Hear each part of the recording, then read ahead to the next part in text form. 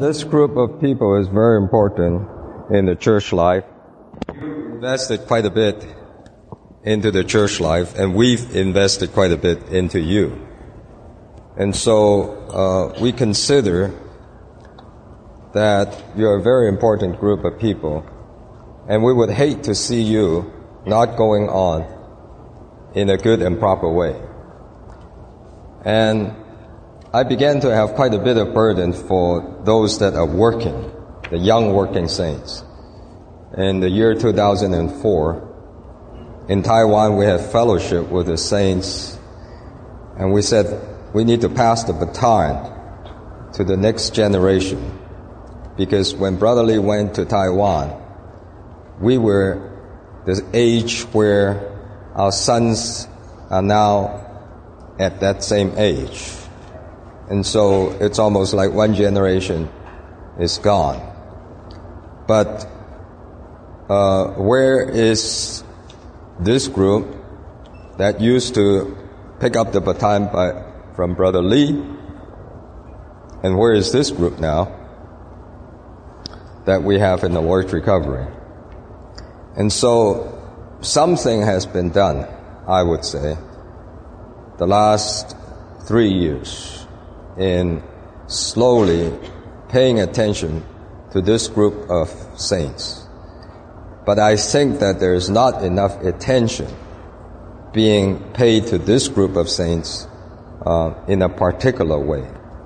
We have the young people's service, we have the children's meeting service, we have the college service, and then we have the full-time training, what one brother called the pipeline. Well, the pipeline is good, but there's 95% of the people that are outside the pipeline. And what are we going to do with those people? And actually, those people, the church has invested a lot into them. They have invested themselves a lot into the Lord's Recovery.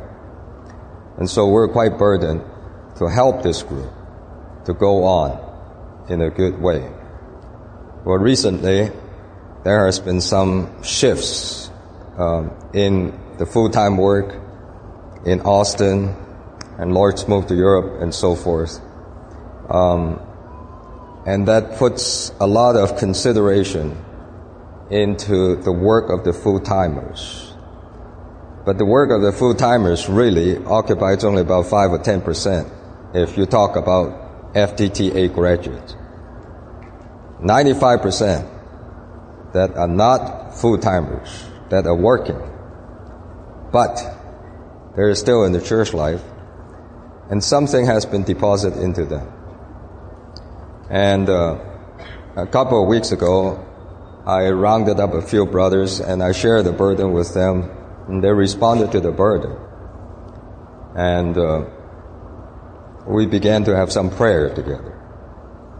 And I want this prayer burden to spread. I want to see not just 5 or 6, which was that number, to pray together. I want to see 30 or 50. In fact, I want to see 2,000 or 3,000. The number that Dennis gave me was the FTTA, including the part-time that have passed through the FTTA, has 2,500. I like to see at least this group of people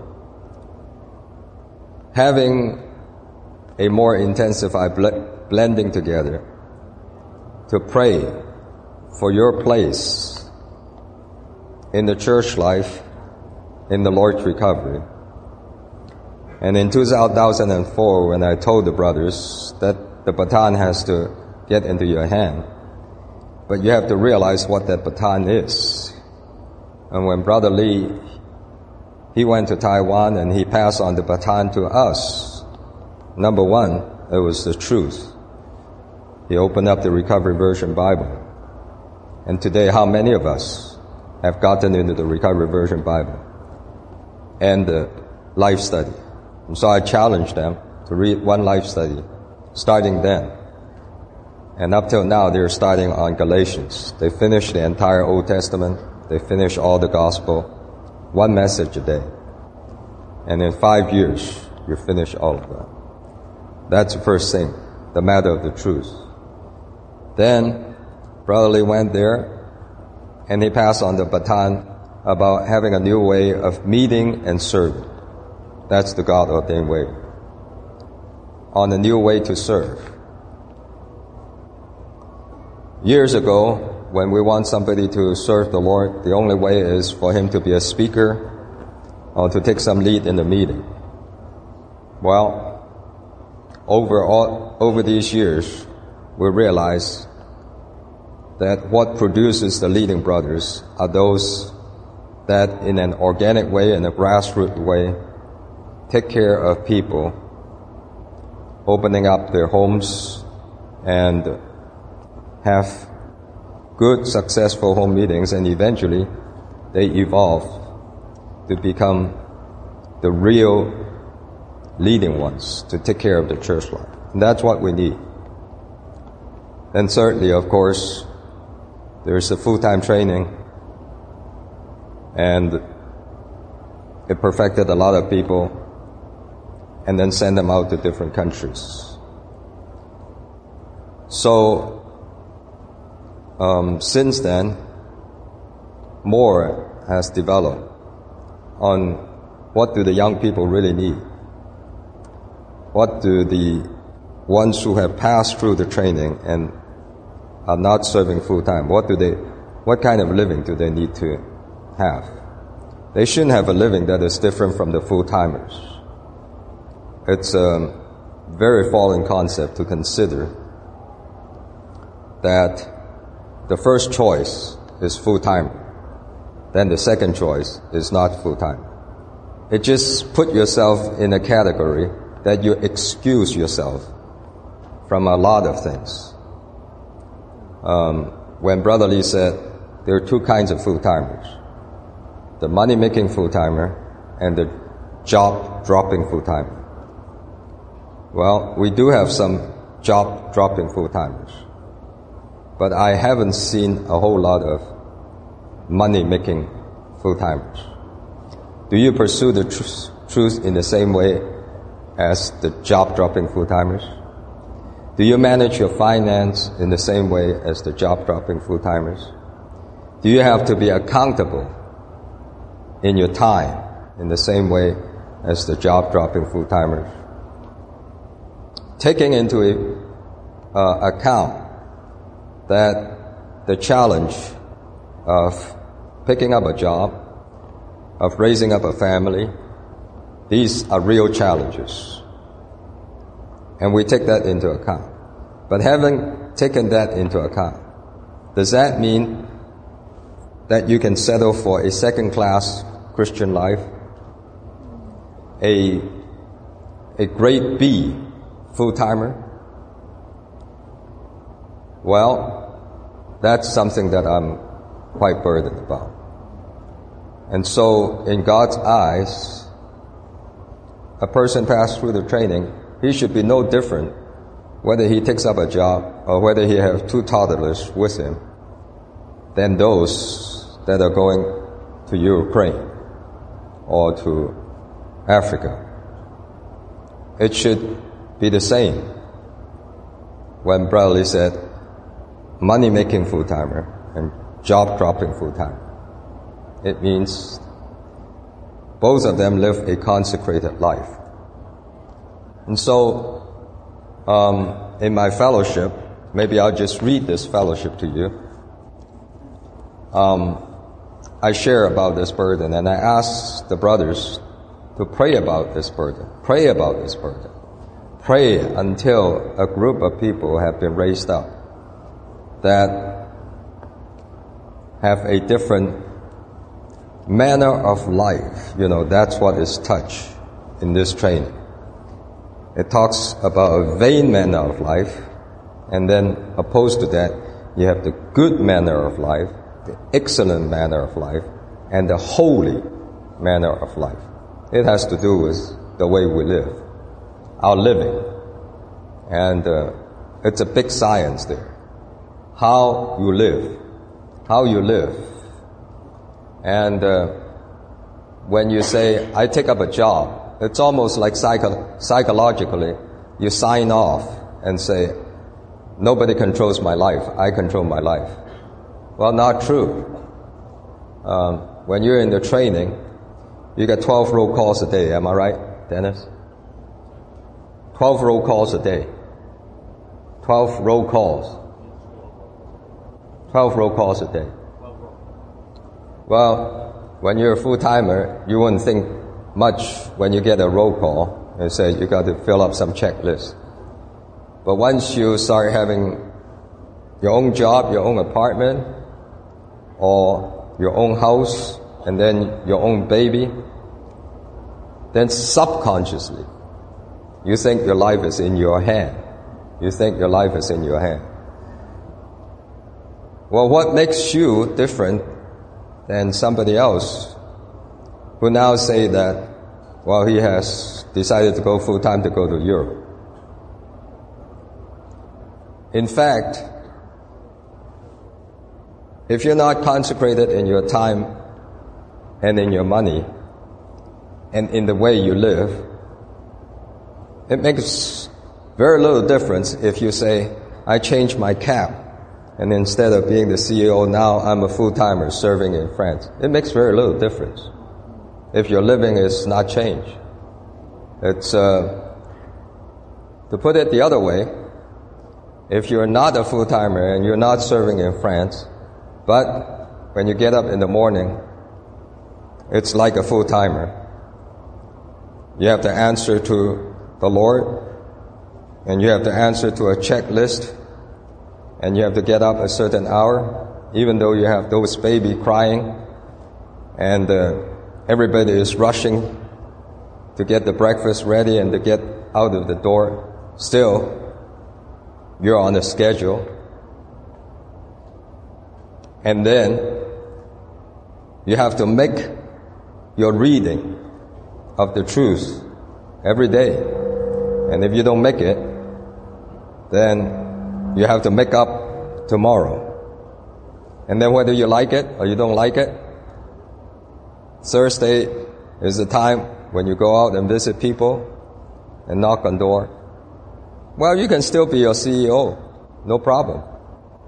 But in effect, in reality, you are a full-timer. You are a full-timer. And a full-timer, when he buys a car, he said, I'm a full-timer, I better pray about it. And if I buy a Mercedes, somebody may criticize me. And so I got to consider what is appropriate for a full-timer. Now, you're not a full-timer. So when you buy a car, you say, I don't have to pray that much because it's my car. What made you think that it's your car? What gives you the right to think that it's your car? It's just because you got that money from IBM that makes you think that you're eligible to use that money your way? Well, I'm just saying something to expose where we are. We say that we're money-making full-time, but we're making money all right. But I doubt if we're living the full-timer's life. And that's what I'm burdened about. I'm not burdened that you go back to Grace Garden. Some people say, oh, if I only can get rid of my 2 kids, if I can only get rid of that job is such a burdensome thing. Well, you either be a full-timer right at that job or you're not a full-timer. Or you're either an overcomer at that job or you're not an overcomer. It's one thing to go to the Grace Garden to get trained. It's another thing to use Grace Garden as an escape. It's just because you can handle the challenge of the family. You can handle the challenge of the job. Yeah, it's sure a great, great challenge to be an overcomer with the job. I would say it's a greater challenge. It may be a greater challenge. It may be a greater challenge comparing job-dropping full-timer and money-making full-time. But we need to raise up this generation. And we have 4 or 5 full-time serving ones. I'd like to raise up 2,000 or 3,000 money-making full-timers. Well, let me read you some of these things that we were talking about. An observation. Those who have gone to the training, they need a way to follow their commitment. We all got a commitment. All of you sitting here. You know something? If you're never committed, you won't have a problem if you're just a Sunday goer. If you have committed yourself, that means consecrated yourself once, you won't be satisfied by being just a Sunday goer. You won't be satisfied by a whole-hum church life because you have consecrated yourself. But because you don't have a way, and you're just going to a church meeting as a routine, slowly, I tell you what, when you lose your service, you also lose your Christian life. When you don't get actively serving in a place, giving yourself to taking care of some people, really picking up the service as a full-timer in the real way, you can't even hang on to the church life. For a person who has never committed himself, who has never consecrated himself, he can do that. And I've seen a lot that can do that. But for a person who has consecrated himself, he can't do that. You can't stay in the middle. You're either up there or you're down somewhere. You are a person who has a goal in life, and you can't just eat, drink, and be merry. So if you're not given to the Lord's recovery, you gotta give yourself to do a project, to make a lot of money, to support a big mortgage, or to do something. You know, a proper human goal, not just get drunk. The correct word for commitment is consecration.